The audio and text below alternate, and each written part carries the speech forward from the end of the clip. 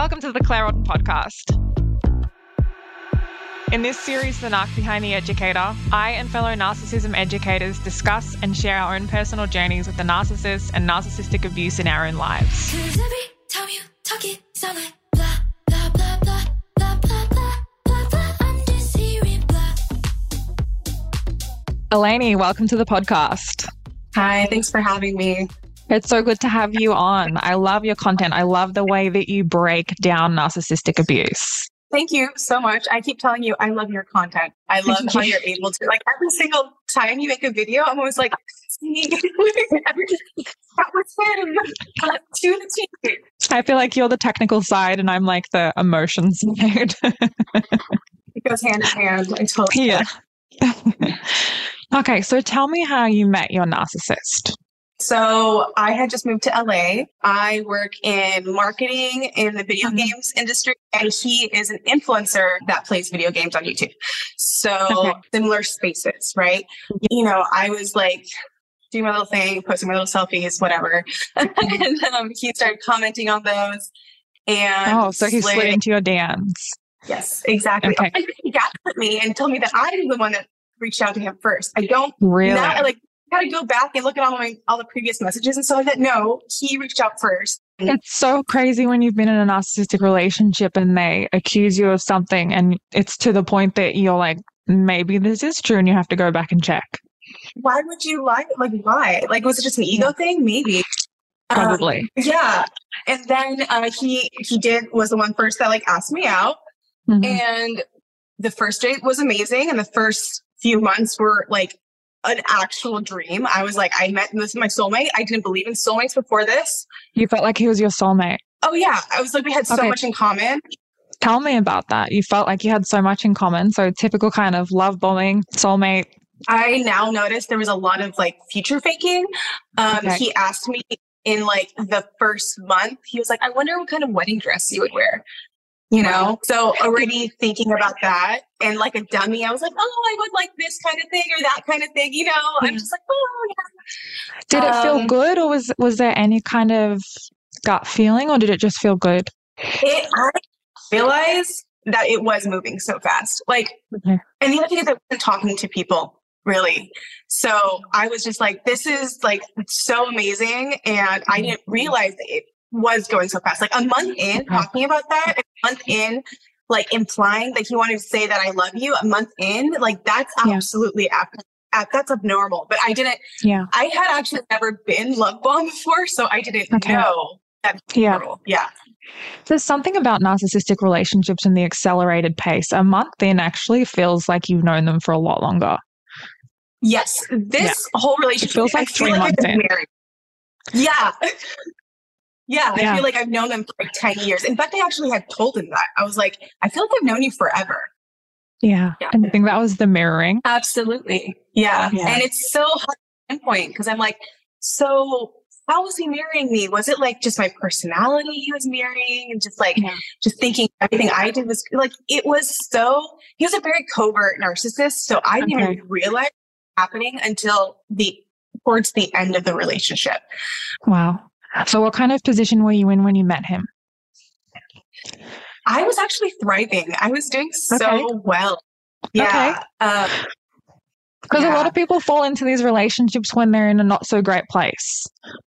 I've heard that. I've absolutely heard that. Dr. Sandra L. Brown says when she works with psychopaths, they could either be like in a great place or an awful place, right? So they either want something from like money, status, power. Or and they will prey on that. And that's what I had. Just got a new job, just got this awesome apartment. Everything, my life is doing so well. It's better now, but like, yeah. Yes. Yeah. Yeah. But yeah, when he met me, I was like, truly, like, I was like, I had just moved. I saved up money. I got a new job. I was being paid well. Like, I was doing really, really well. The problem is that I was broadcasting that. I was posting that on social media because I didn't know where I was. Yeah. You know, I was watching this Dr. Ramani video recently, and she was talking about how people tend to think that, you know, it's people with low self-esteem that fall into these relationships because that love bombing feels so good. But she also said that a lot of people actually have really good self-esteem. And when the narcissist comes in and love bombs them and tells them that they're amazing, they're like, yeah, I am amazing. Yeah. And I feel like that was me as well. Like in my situation when he was telling me like, oh, you're so like successful and you're this and you're that. And I just kind of was like, yeah, I guess. Yeah. Do you know what I mean? Right. Yeah. Exactly. Yeah. Especially because I had been dating like like a little bit, but not too much. I was kind of experienced. But the experiences that I had were people that were doing the opposite. So they were ghosting me, they were constant communication. And so when I met the narcissist, they were the opposite. And so I was like, oh my gosh. And then they were so like all this flattery, telling me I'm a goddess. Yeah. Yeah. Do they you use are that a goddess? Goddess. Yeah. Yeah. So, and then he wrote these letters that were just like, I'm so glad I finally got to meet you. And you're just the most special person. And I just like, he's just like, you're the most amazing person. I got to meet you. And I'm just I can't believe we finally met each other. Basically what he said. It's interesting that you say that, you know, you'd had these dating experiences before where they were kind of ghosting or they were in and out, because I had a similar situation because I'd just gotten out of a 7-month relationship with someone who was an extreme avoidant. And he was very 1 foot in the door, 1 foot out the door. And I was getting emotionally abandoned like regularly in that relationship. Like he couldn't handle serious conversations. And like I'd just gotten in that relationship 3 months after my dad had died. And then when he dumped me on my dad's first year sort of death anniversary, I met the narcissist really shortly after that. And he was so like, I want this. I want you. I want this relationship. I'm here. I'm going to make this work. And that was so attractive at that point. Yeah. And so like, I started to notice that it was going very quickly. But the thing is, and when I say he's pathological, I think he doesn't even realize how quickly it was, to be completely fair. Yeah. Because he showed me off to his friends, his family. I'm usually that girl too that guys will show off to their family and their friends. Because I'm like, you know, but I usually is the first thing, like I'm usually friends with their mom. Like that's kind of how, like how it goes. But And so I met his whole family very early on. Very early. I went to like Christmas, or not Christmas. I went to I went to like Thanksgiving, and I went to like all these like holidays with them. And then after he like started to take me out on these trips, like we went to Italy, and these also really? Like, how soon in did he take you to Italy? I want to say like 3 months in. Okay. Was it like an extravagant, like lavish holiday? Like what did that look like? Yeah. Well, we had private black vans that took us everywhere, and chefs. Oh my God. Just to like put it. Yeah. Was that because he was hashtag famous? Like how did he have like, wow. He's hashtag famous, and then his family's also incredibly wealthy and like generational wealth. That must have really wowed you. Oh yeah, he pulled out all the stops. He went on multiple vacations. It wasn't just the one. It was just like constant. Yeah. It was a lot. And then on top of it, you introduce with your friends and your family, and you know, a lot of them will use their family to love bomb you and future fake you. Yeah. And that's the problem. I was like, oh, I you know, his family seemed really normal, you know? So, yeah, I know I hear a lot about like toxic narcissistic families. His family seemed pretty normal. That was it threw me off. Yeah. So I had an experience like maybe 4 or 5 years ago where I was training Muay Thai at a gym, and I started dating one of the Muay Thai trainers, and he was like a raging, this is kind of like an oxymoron. He was a raging covert narcissist. So he had this amazing image as being like this, just the best guy ever. And we only dated for like 6 weeks. But I remember he was telling me that he loved me after like the second date, which was super uncomfortable. But he pulled out his phone, and I think this was like maybe the 4th or 5th date. Like he pulled out his phone and called his family and introduced me to his family on video. And I was like, oh, he's really serious about this relationship. Like, he's introducing me to his family. Like, I thought it was a bit much, but that, like, using the family to help love bomb you is like, it gets you. It does. And you have to wonder if the family at a certain point is like, not this again. Right? Yeah, like, this is the 12th girlfriend this year. Yeah. Hold on. Yeah, and that's the other thing. Like, while they were normal, I was getting the feeling from his friends and family that should I be more cautious because they seemed a little. Yeah, and I didn't know how to pick up on that, but you know, I'm not sure if they were like aware that he does this a lot. I'm assuming they were at some point, but I saw like the initial reservation towards me, and I wasn't sure why that was because I've never experienced that before, but. There was a situation there, yeah. Wow. So what was the first big red flag? I think the very first time I saw the mask like slip was like my timing is way off, but we were together for like 7 months, but like I want to say 2 or 3 months in.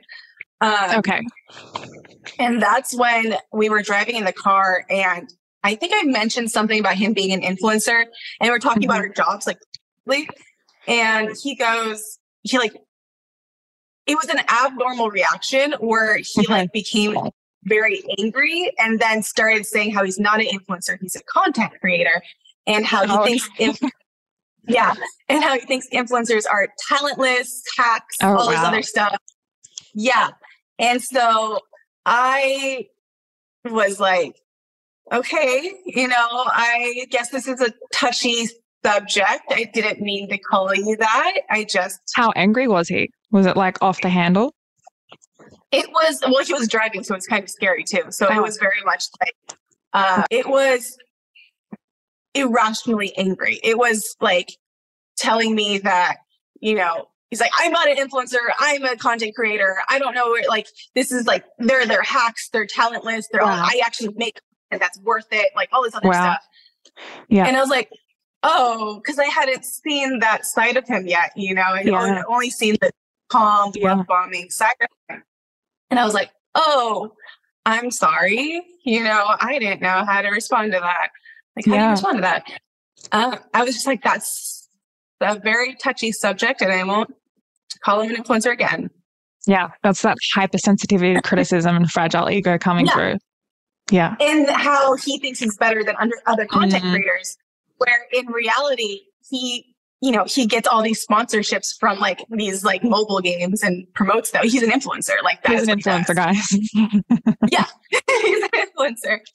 If you promote Raid Shadow Legends on the regular, I don't know what else to call you. I'm so sorry. Yeah. What were some of the other red flags? Yeah. To be honest, there weren't that many until we moved in together. Yeah. How soon into the relationship did you move in? So I co-signed on a house 6 months into knowing him. Wow. Yeah. Okay. Yeah. Speed is like, you know, Lee Hammock, self-aware narcissist, always says that speed is the weapon of a narcissist because they know they can't keep it up. So they rush to these things: marriage, buying a house, having a kid. Yeah. And these are all, there's on the domestic violence website, these things called tipping points. And that's when typically you'll see a covert narcissist truly drop their mask. Yeah.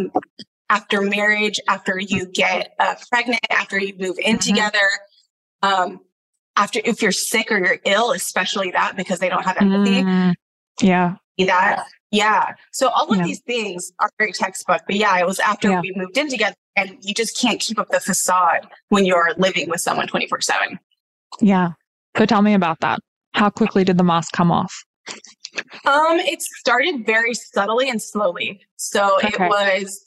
we had that one initial incident, and then Mhm. the very subtle criticisms and suggestions of how he wanted me to be and molding me started happening.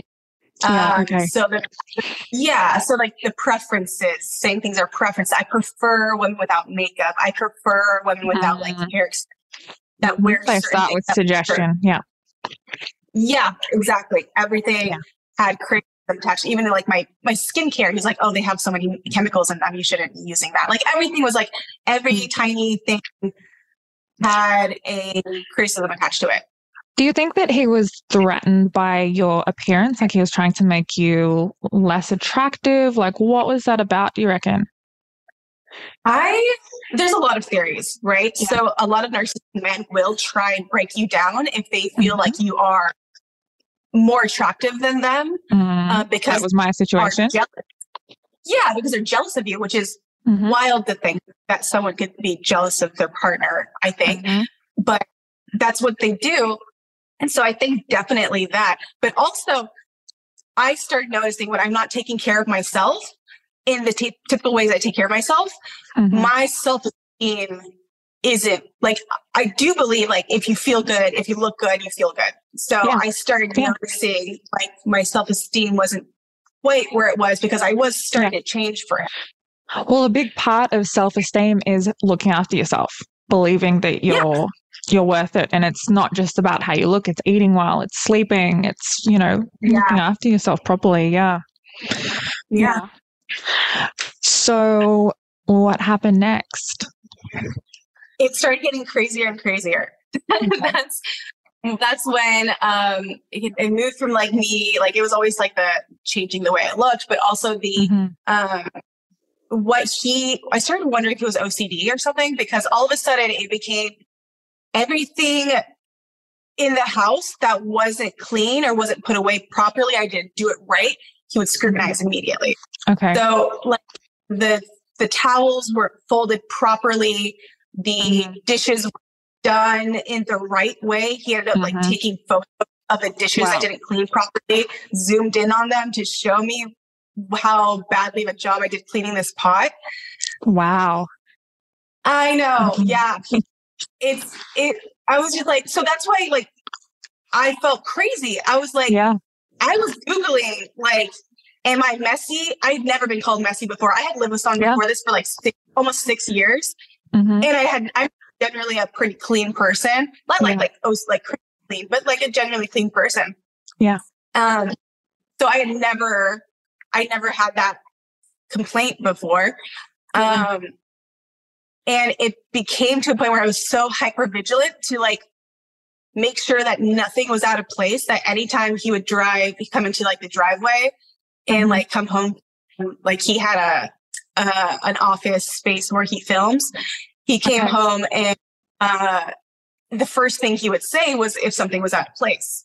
Wow. And so I became really hyper vigilant to make sure like I heard him come into the driveway to like look around, make sure nothing was out of place, make sure nothing was like dirty in any way. And when I say dirty, I mean, this place was so clean. It was sterile. It looked like a model home. It was a model home. Wow. Nothing. It didn't even look like anybody lived there. Yeah. And how common is that to hear that, you hear the narcissist arriving home and you just have this like anxiety and tension building? Yeah. Because you think everything's either going to be fine or they're going to find some way to cut you down. You don't know what you're getting. Yeah. What other kind of things would he do? So it's a lot of that. And then like a lot of like treating me like a child, like just really talking down to me. I didn't know how to just describe it at the time. Now I understand what it is. But at the time the only way I could describe it was like, I felt small, like he made me feel small, and that, he was treating me like a toddler, especially with the cleaning, but also when he would talk to me, he would talk down to me. Any conversation that we would have, if I brought up an issue, I was talking to him and he was like on the far end of the couch with a notebook, writing down everything I said and then explaining to me. He was writing everything down that you said with a notebook. Yeah. Wow. Like a police officer. Yeah. I'm collecting evidence for later. I don't even know. I don't even know. It made me feel like I was like he was my therapist, because what he would then do is tell me how I was feeling and how the root of that issue that I had with him was actually an insecurity of mine, or like a even like little things, like how it was just like my own fault for feeling that way. Like little things, like I would just say stuff like, I don't like it when you always like I would like to watch a movie with subtitles on, because I have a hard time processing sometimes, and he hated it. And I was just like, can I just like, just for once, can I just like watch it with subtitles? And then he'd like, okay, we need to have a conversation about this. Really? And, and he goes into the living room and he sits on the couch and he's like, you need to come over here and we have a conversation. And I'm like, can I just do this later? Like, this is so ridiculous. Like, this is just so crazy. And he's like, no, we need to have a conversation now, because you need to learn how to communicate. I'm like, okay.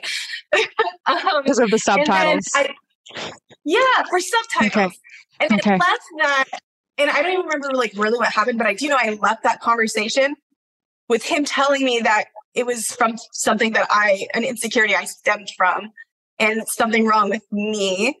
Wow. And What did you tell yourself when this was going on? It must have been so confusing. That was mostly it. I was just like constantly in a state of confusion. I was like, well, maybe like at first I'm like, there's something I need to work on. Like I was like, okay, maybe I have the issues of communication. Maybe I can work on this better. That's fine. I can work on it. And then I started getting like really depressed, and my self-esteem was lowered. And I truly could not even pinpoint that it was because of him. I thought it was me. Yeah, that's so common to hear, isn't it? And the thing is, like, when you're an empathetic, reasonable, compassionate human being and you're in one of these relationships, you do look at yourself first. You think it's you before you ever think it's them. Yeah, absolutely. Yeah. It's so frustrating because they never think it's them. Exactly. That's the difference. Like, a narcissist just sits there. Yeah, they just sit there and go, it's you. No, it's you. Yeah. Like, that's the difference. To the T. Never him. Ever. It was always me. Yeah. In fact, when I told him at the very end, like, you lack empathy. He's like, no, you lack empathy. I was like, how mad? Did you have those kind of conversations and arguments with him where, like, just like that, you say you lack empathy, and he's like, no, you lack empathy. And it's like, why are you being mean? And they're like, no, you're being mean. Like, they just throw it straight back in your face. Yes, 100%. 100%. Especially at the very end, that's all it was. It was all projection. Like, it's like maddening. Yeah, truly. I was like, I was the one that could watch someone cry with like no emotion. Like, that wasn't me. That was you. What happened?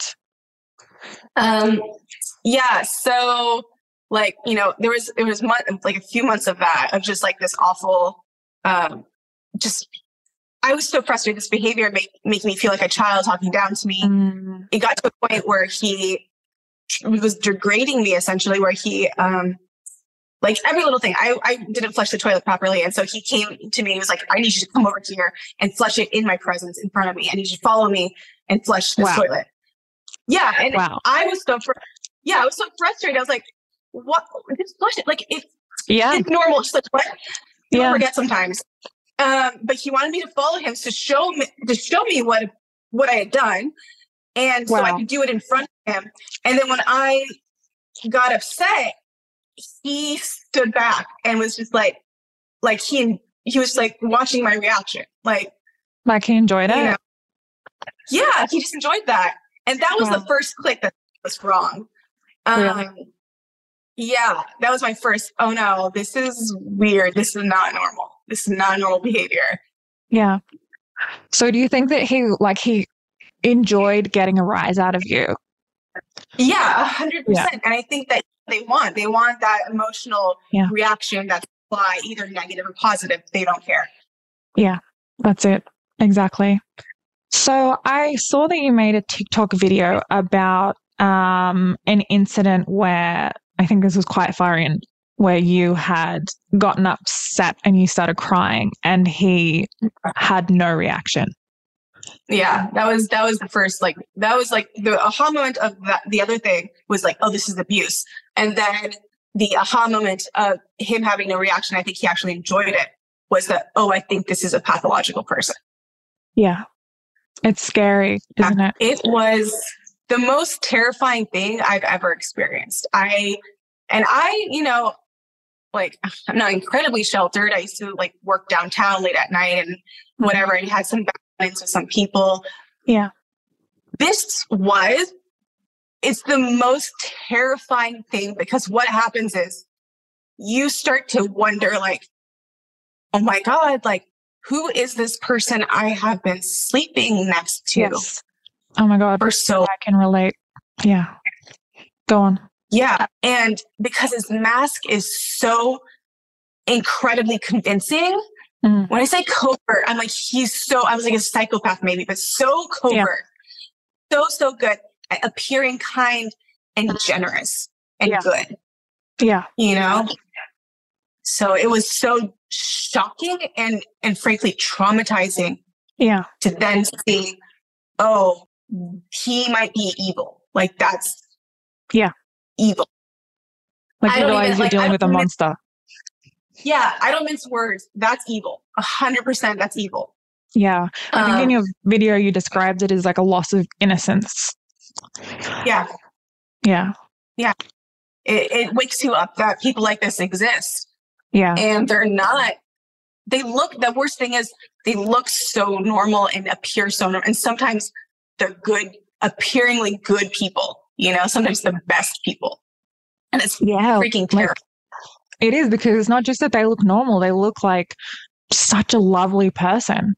They're so like endearing and generous and kind and gregarious. And it's like that stark contrast is so disturbing. The Dr. Jekyll and Mr. Hyde, 100%. Yeah.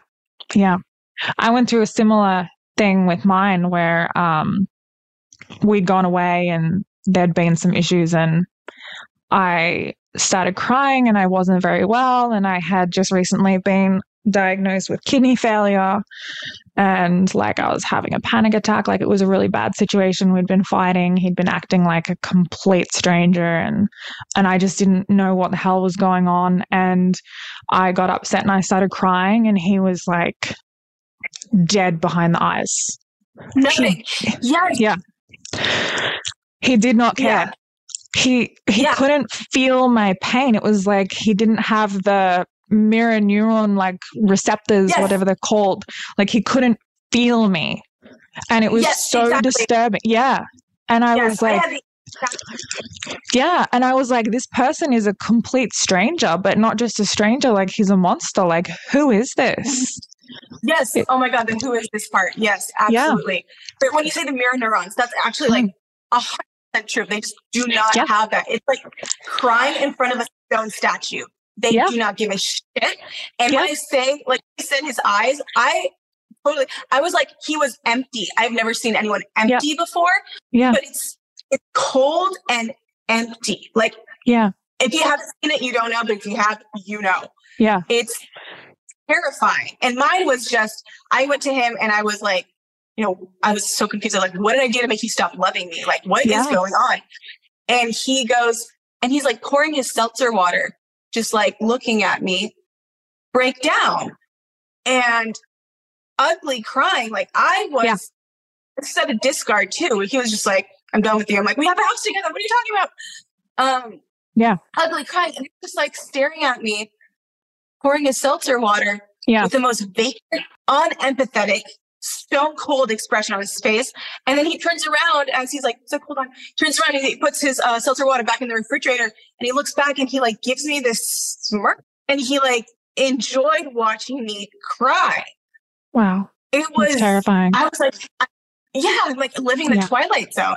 What? Yeah. What is this? What is this? Yeah. I mean, mine, I was like, I'm really not feeling well. And I was like, you know, I've just been diagnosed with kidney failure and we're away, and I'm like scared and I'm like just not okay. And he literally almost yelled at me like, do you need to go to the hospital? Because I will take you to the hospital. Otherwise, leave me alone because I want to watch TV. And I'm crying and and he's like, I already hugged you before. I'm not going to give you any more attention. And I went in the other room and cried, and he got angry that my crying was affecting his ability to enjoy the television show that he wanted to watch. Evil behavior. Yeah. Evil. Like disturbing. Disturbing. It's not normal. I don't even know how to stress this. Like when we both talk about empathy, I'm just over here like, that's the defining characteristic. Yeah. That's not normal. Yeah. And my friends were like, this person is deranged. Yeah. Really deranged. There's some, they're broken. I know there's going to be people that are like, oh, they're traumatized. I don't give a shit. I'm not the love and light coach. You know what? Like narcissists, they don't all have childhood trauma. There's a strong genetic predisposition. Some of them come from environments where they were pampered and never told no and all this kind of overindulged stuff. Some of them come from trauma. But most of the people that end up in long-term relationships with abusive narcissists do so because some aspect of the behavior is familiar because they also have childhood trauma. Exactly. So it's like, it's not an excuse. Like, oh, they have childhood trauma. Okay, cool. I mean, that's, what does that have to do with what we're talking about? So they get to run around and ruin lives, right? So that's how that works. We just say we're all adults and we make our own decisions. So they know what right and wrong is. They know. That's the thing. Like, they know the difference between right and wrong, and abuse is a choice. So what happened after this incident? That's when I was like incredibly terrified of him. And he took that opportunity to then break me down more, because what he then was sit on the couch, completely calm. So mine was like very covert, calm, calculative. And so he lists down. So, and this is like, I don't even know how to describe it, but that's when the mask was completely off and he was even moving differently. He was more an overt narcissist, where he was just like, he sat down on the couch with his like arms on the back of the couch and his legs all spread out, like he was king of the castle, and then starts talking down to me about every single thing he hates about me, everything wrong with me, as I was standing there sobbing, every single possible thing he could chip away at me. My communication, the way he thought I was a strong woman and I'm not, and I lied to him, everything. And it was so wild. I'm like, I have never lied about anything about me. I'm a very open book. So it was like, they truly believe at the end, because you're not that idealized version that they had, placed in their mind. At you. That you in then turn have lied to them, which is hilarious. The other way around. And that's, I was like, holy shit, like what is going on? And then he stands up, and then after he's like done, he just like calmly stands up. I'm still crying. I'm just like, what is this? I just remember being like, who are you? He just stands up calmly, looks at me. He was like this close from me, like an inch from me, looks at me as I was crying, looks away, and then walks down the hallway. Like he was done. He's done now. He's thoroughly broke me down. Yeah. That's really scary. Yeah. And the worst thing about this, I feel like Chicken Little yelling that the sky is falling constantly. Because nobody knows who he actually is. And I am so terrified for the next girl, because I think I caught on early, because I moved in with him. He had never lived with someone before, I think on purpose. Yeah. And I caught on early, and I started noticing there was something wrong, and I started calling out stuff, and things didn't seem right. I mean, it took me a while still, because I was still like, it's my fault. Not too long. And I think I'm terrified he's going to meet somebody else that will think it's their fault. Yeah. Because I've talked to people that have been in relationships with truly covert, really, really covert. We have covert and like whatever the hell it is, narcissist, the passive aggressive narcissist that Debbie Marza talks about, that have been in these relationships for like 10 years, 15 years, sometimes 20 years. Yeah. And they waste their life with this monster, Yeah.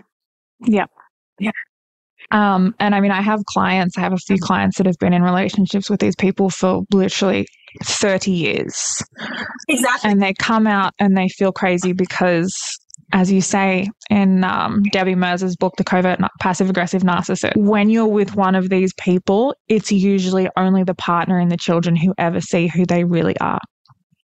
And everyone else sees the mask. And it's like this extra layer of gaslighting. Yeah, it really is. It's another layer of gaslighting and also silence the victim. Because if you come out, believe them. That sounds crazy. And I think almost that's why I'm like, I'm going to make all these TikTok videos. I'm going to help people. If anyone is just like, she's lying, I'm like, why would I go to this extent? Like, I'm trying to warn people. Yeah. Hopefully, if it even mentions my name, my book will come up. Just hopefully, something will happen, and I'll just be like, maybe I shouldn't be with this person. Please save yourself and run. Yeah, I think that you and I are lucky because we had that really strong, like, knowledge and like belief and truth that our narcissist is not going to change for the next person. Because that's one of the biggest fears that people have coming out of these relationships, is that the narcissist is going to change for the next person and be everything they ever wanted for the next person. And they're not. No. Yeah. They can't. You can't learn empathy. You can't learn it. No, you can't. It's too late. The ship has sailed. Yeah, absolutely. Yeah, it's really, I work with those people too. Like, what if they like are better for the next person, but what if I feel like maybe it was my fault that they acted in this relationship. And so I was the one that triggered them. Yeah. And I'm always like, no, you are not at fault is the other thing. They think it's them. And so that's why when they, if they're afraid the next person will be better with them because it's their fault in the relationship. Yeah, because when you're in a relationship with a narcissist, they make you responsible for everything they feel and everything they do.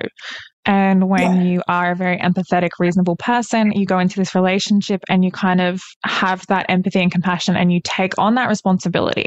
And the narcissist constantly is like telling you in one way or another that if you just act right, if you just act this way, then I'll be okay and I'll behave in a certain way. But then they always move that goalpost. If you act this way, everything will be fine. And then they move the goalpost just out of the way so you can never actually get it. And you get stuck in this loop. Yeah, you get stuck in this loop where you try and get it right. And it's like trying to make people understand that the narcissist could be with absolutely anyone and they will still be who they are because it's not about the other person. It's not about who they're with. It's about them. Yeah. So did you feel like you were attracted to him? 100%. 100%. Tell me about that. And I didn't even, oh gosh. Yeah, I had never experienced a trauma bond before. So I thought I was going insane. I thought I was going crazy. Yeah. I basically, when I make these videos, it's because I've done everything wrong that you're not supposed to do during the trauma bond. Same. Everything. Blowing up the phone with text, what is going on, like just everything. Just everything I'm supposed to go on, no contact. I did not do that. Like just everything you're supposed to, just asking for like questions, answers. What is, because I didn't know people just turn off love. Normal people can't turn off love like that. His was like love bombing, like even during the cycle of they pretend to love you. They're really turning off the act. They never love you because they're not capable of love. Yes. So convincing. They're so convincing. Yeah. Yeah. So my trauma bond was awful. I experienced a lot of like, not to scare anybody, but sometimes you might have this, but I had physical symptoms. Like I was throwing up. I couldn't eat. I lost a lot of weight. I panic attacks, just really awful symptoms. And then nightmares, lots of nightmares, specifically at that moment when they like smirk at me. That was terrible. Yeah.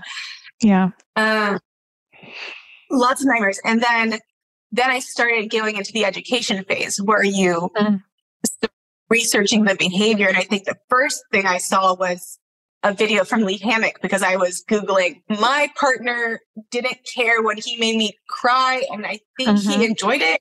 But I put it to Google, the question mark. Is my partner a psychopath? Exactly. Like what is happening?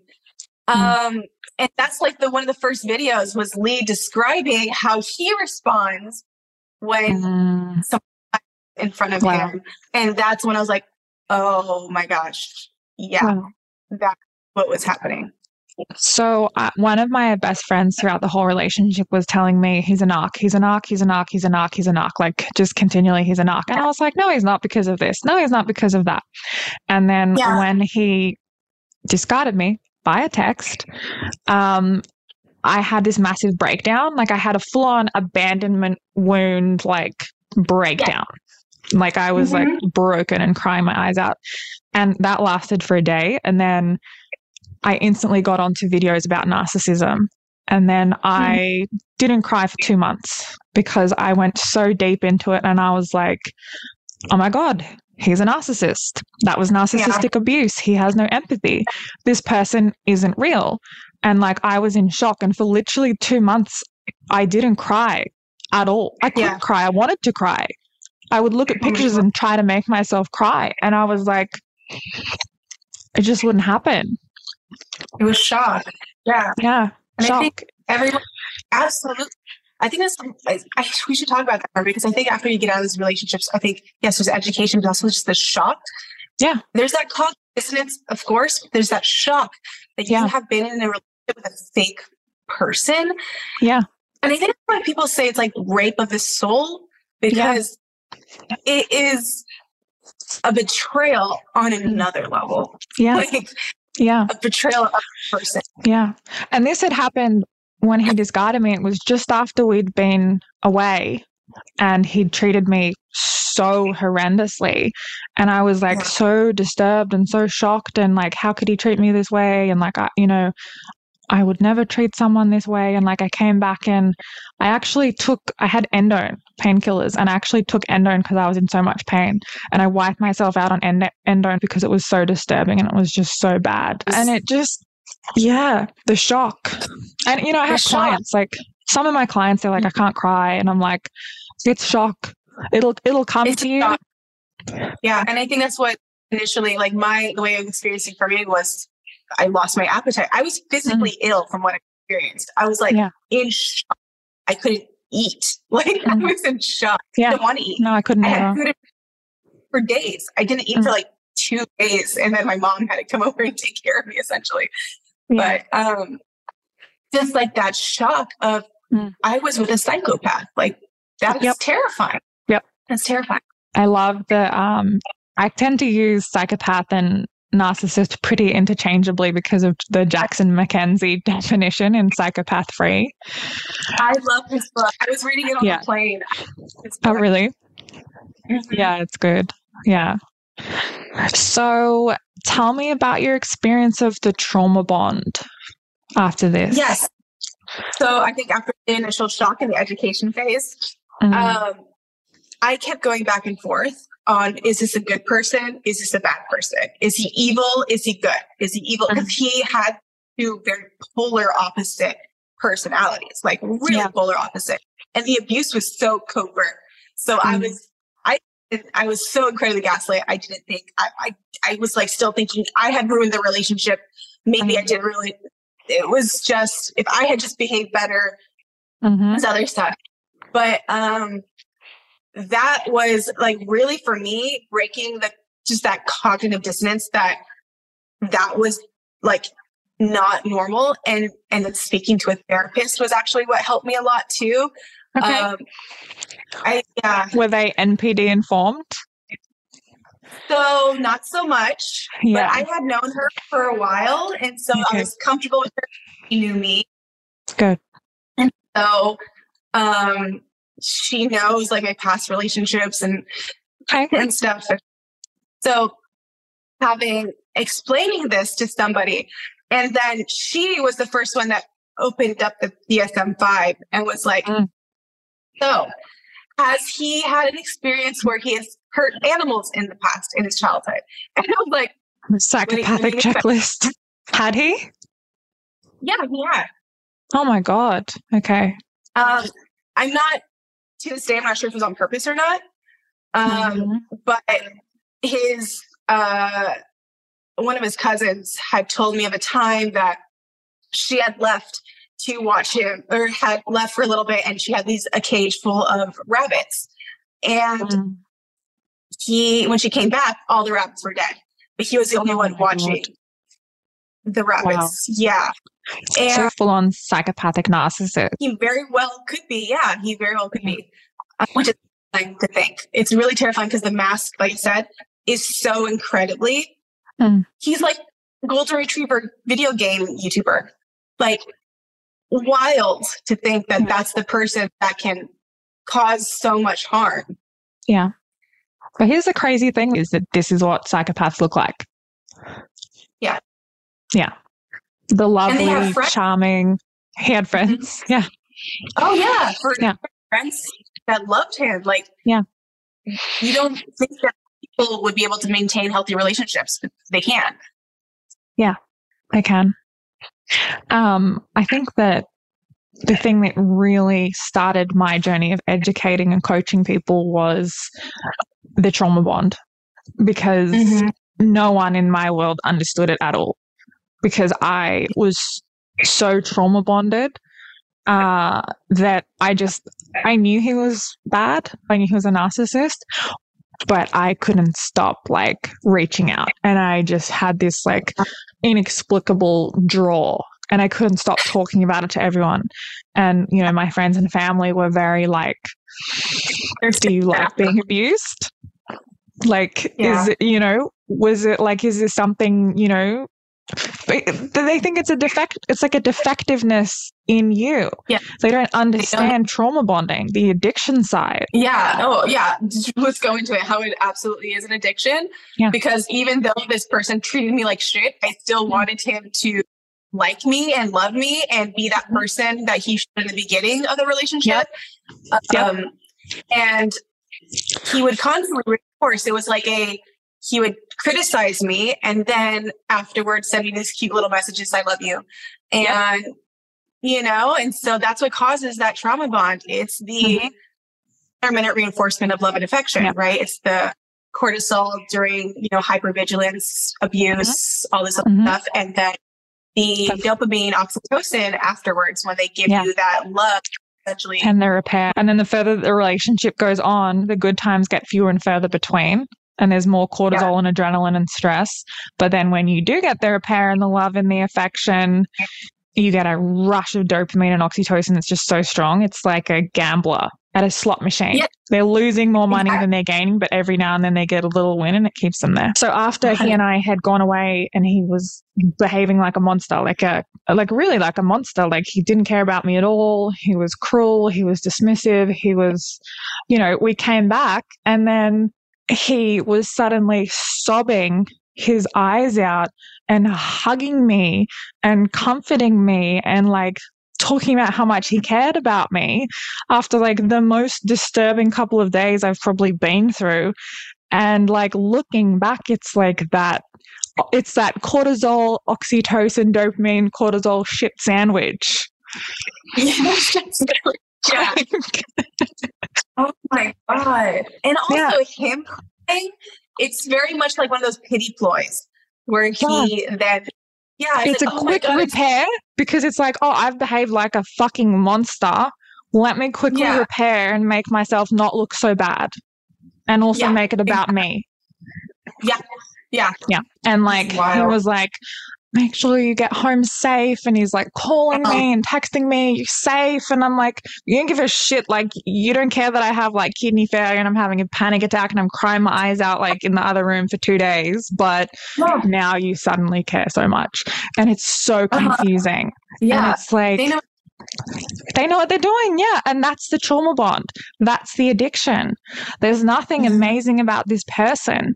It's the cycle of such intense like hormones that gets you trauma bonded. And it's like, you know, someone can ask you, what do you like about this person? Tell me some good qualities about them. And it's like, I know. None. Yeah. That's how you know it's a trauma bond, but it feels so intense. It feels like love. And for me, I was like, I didn't know what a trauma bond was. And I was like, what the hell is wrong with me? I feel like I love this person and I need this person and I have to keep this going. And I was like, what's wrong with me? I was like, what kind of terrible, like, repressed childhood trauma am I replaying right now? No, it's not. First, I just want to be like, it's not us. Our brains are broken. Yeah. Like, I think the way we have like evolved. Yeah, it's a malfunction of attachment. Absolutely. Yeah. It's not, it's just in that moment, I speak to people very much like, don't worry. I know right now it feels like you cannot physically leave this person and you can't like, you still love this person, even though they treated you like shit. And then you feel like sick and you feel depressed. And, you know, I went through a phase to not unalive myself, but like, I just didn't want to be here anymore. With and I just want to like give people hope because like that's temporary. Yeah. That is just temporary. Do not go through with it because it's just temporary. And you will get it after your brain kind of restabilizes and gets to a point where you are stable again without the ups and downs. And once you're out of that, you truly have to detox. Like you detox from this person. You start seeing them for who they really are. And then what happens, at least for me, is immense anger. And like, I have never been an angry person. I usually am a person that I cry. It's so frustrating because I cry first. I like don't even know how to like protect myself. But, like I cry. An angry crier. I'm an angry crier, and it's so frustrating because like you want to be like, but I cry. It does not work out in real life very well. But like I was angry. I was so angry for being treated and disrespected. And once you start to see them for who they are, you start to then feel disgust. And that's what I want people to get to. I want them to get to not people are like love and light. No. I don't want you to get to a love and light phase of, oh, I forgive. Get angry. Get angry and disgusted that this person had the audacity to treat you in such a disrespectful way. Because that, I think, ensures that you won't go back to that disrespect. And also understand that anger is self-protective. I'm always saying this to my clients. It's self-protective.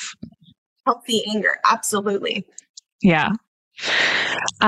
So we've talked about how we've both done the thing that you're not supposed to do, right? We've both continued to reach out and, you know, all this kind of stuff. How long did it take until you stopped reaching out? Months.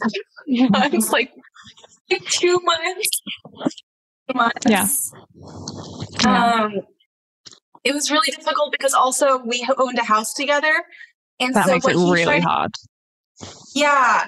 We then had to go through legal things, you know? So we owned a house together, and that's how you know it's pathological. Instead of just repairing, like getting some kind of accountability, I was just asking for accountability. I was like, what is happening? They would rather lose money and sell a home we had basically just bought. We had only lived there for 2 months or something along those lines before having to sell that. So you lose money, you know? I feel like that's a very it's more of a psychopathic trait that they want to take you down even if they're going down with you. Yeah, I think so. Yeah. I think, I like I said, I keep saying, is he a narcissist or a psychopath? I'm not sure. Because he did. Like they say that all psychopaths are narcissists, but not all narcissists are psychopaths. But yeah. And I think the spectrum, right? So we have similar, like, there's like the narcissistic people, toxic people, narcissists, like the covert narcissist, grandiose narcissist, etc. And the psychopath, ASPD. It's just kind of like a spectrum. It's a continuum. Of bad, toxic people. So the issue with me going no contact was, you know, first I was like so confused because he turned off everything so quickly, which then triggered this abandonment loop. Boy, do I know that feeling. And absolutely. And where they like start to resent you, they see you as a nuisance for just trying to reach out to them, figuring out what is going on, like what is happening right now, what is this? And so I was sending him like messages of a photo, like of like the love notes that he would send me and be like, I was just like, what happened? Like, what is this? Yeah. How did you get from here to nothing? Yeah. How did that happen? So that's how my text was. And of course, him being so calculative, he always sounded very reasonable in those text response back. Yeah. I sound like the crazy one every single time. I would reply with like, I would say like, he's a monster. He's like, has no empathy. He's terrified. Did you say that to him? I did. And also I said it in text, and he would respond with either nothing or we'll talk about it in person. I mean, he's not going to put it in writing. He never put it in writing. That's the worst part. That's like, mine's the same. Yeah. It's so frustrating. Very, very, very scary, calculative. Yes. And I was so emotionally dysregulated. I was so confused. Yeah. It's so crazy what this does to you, because I think like the thing that my friends found really hard and really confusing is that they've always seen me as like this strong, tough, take no shit kind of person. And they were like, who are you? It doesn't matter who it is. I just don't think people think that you would never fall for this type of thing. Yeah. I don't think that's the case. I think anyone can fall for it. Yeah. Even if you're wrong, even if you're like successful, smart, like it's not about those. Dealing with a pathological person, it's not, it's about you, it's about their pathology. Yeah. And the trauma bond, as we said before, is a malfunction of attachment. And attachment is about survival. So that's why it feels like you're dying. That's why it feels just so incredibly intense. I think like for me, like every few weeks it would build and I would feel like I just had to have like contact, and I would like unblock him and like send a message and then block him again. And they'd be like, oh, okay. I'm like, I've kind of regulated now. Like it was ridiculous. No, I so get that the same way. Like, and I had to get and I couldn't keep reaching out, because every time I did, it hurt me, because it was never, they're never going to give you the accountability that you're asking for, an apology. They're never going to acknowledge anything. Yep. So reaching out, every single time I came back feeling worse. In fact, I tried to reach out and like, oh my God, I tried seeing him one last time when I came back early, as he was like quickly as he could leave, like he was moving all his things out very quickly. And I was visiting family. And so I came back, I was like, hey, what if I just have one last conversation before like we leave and he leaves and I don't know what's going on, but like, I came there and he was surprised to see me, of course. And I tried to like touch his shoulder and just be like, what is happening? And we talked this couples counseling, something. And he like pulls it back, like he looks at me like I was disgusting. Like he looks at me like disgusting. And he goes, why would I ever want to be in a relationship with someone like you? Wow. What? What did you do? Every ounce of self-esteem I had left. And I am actually very proud of myself where I said this, but I was like, I'm smart. I'm kind. I'm beautiful. I have a good job. I have, this and that. I was like listing off things. And I was like, and I think I'm a good partner. And I was just I just got like chills from that. And I'm like, that took strength. It did. It took everything I had. Of course, it wasn't enough, because then afterwards he like yelled at me some more. So yeah. Oh, wow. Yeah. At least we can laugh about it now. And it really is what you said. You look back, you get angry, and then you see them as pathetic. Sad. Yeah, exactly. Yep. You would rather lose a home, a life, money, because he also lost money. So then just show some kind of accountability. Yeah. And it's like you treated me like I was pathetic. Like, is that, well, I mean, it's kind of like the ultimate projection, isn't it? So how did you get into educating and coaching? Like, what were the steps? And I know you've written a book as well. Yeah. I think it was also healing for me, to be completely honest. So during the legal proceedings, he was trying to get me to sign a non-disparagement clause, which is something that is ridiculous, first of all, to put in the agreement to sell a house. Like, that's unheard of. So I was so afraid to say anything about him. And every single time I said something that he thought was about him, he would contact my lawyer and say he wasn't going to sign unless I stopped talking about him. I never named him. It was just like talking and connecting with other people. Because I found, of course, on Twitter, I met some people that had been through similar situations, and I was responding back to their comments. And I was like, oh my gosh, that's like what I see. Like, you know, what you do typically when you're healing, you start seeing these people have the exact same experience. And so you're like, oh my God, did yours do this? Mine did this. They're all the same person. Yeah. Yeah. And so I was responding back, and then he was seeing that and contact my lawyer. And so I instead went dark and didn't post anything. And I instead started watching other people on TikTok and watching all of these videos and reading all these books like Debbie Mercer's The Covert Passive Narcissist. That's an amazing book. I love that book. It was the first one. Mind-blowing. Mind-blowing. That was the one I'm like, oh my God, he's literally textbook. Like that is him in this book. Yeah. And that's how, like, when we're like, oh my God, they're all the same. They are literally all the same. And I think they're so special and unique. We couldn't be less unique. You watch these videos and you're like, oh, that happened. Oh, that happened. Oh, I read that book. That is him. You know what I mean? Or her. But it was like reading so many books. I read that one. I read Psychopath Free. I reread it again. I love that book. I read Dr. Robert Hare's book on psychopathy.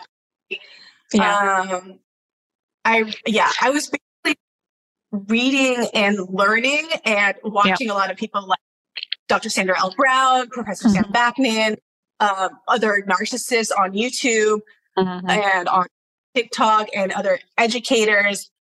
And trying to use knowledge to cope with my experience and understand what I went through. And then after that, after I like basically refused to sign that and we sold the house because my lawyer is amazing. She's a badass. She, first of all, she's a Ukrainian immigrant who has a psychology degree. And she's a lawyer. You need that. That's amazing. Like, whoa. I found it by accident. On like Yelp. It was insane. But yeah, she's freaking phenomenal.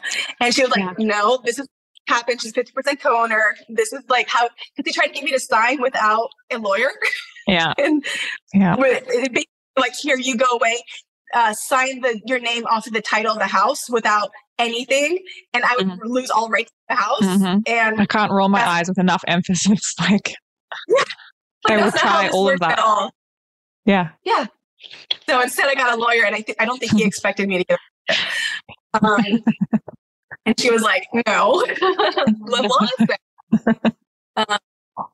Anyway, after I signed that, then, and the house sold, and like he signed all this other stuff. That's when I started making content, because I felt like I could speak on what I've learned now during not being able to say anything. Yeah. So what advice would you give to someone getting out of one of these relationships? I would first say that to do so silently. Don't tell them your plan or what you intend to do, right? He thought he was going to get away with it without me getting a lawyer, all this other stuff. I was very like, okay, I'm going to try and like leave to a point where, you know, I'll get a lawyer and stuff like that. But I think it's so important to not tell them everything, your plans. That's when, if you start catching on that this is abuse and this might be a narcissist, really keep your cards close to your heart.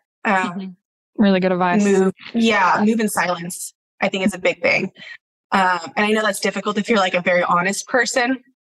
It's self at this point. You have to be really, really careful when you leave, especially if there's physical abuse involved. It's not like a covert, like really dangerous situations. Yeah, I think that's the first step.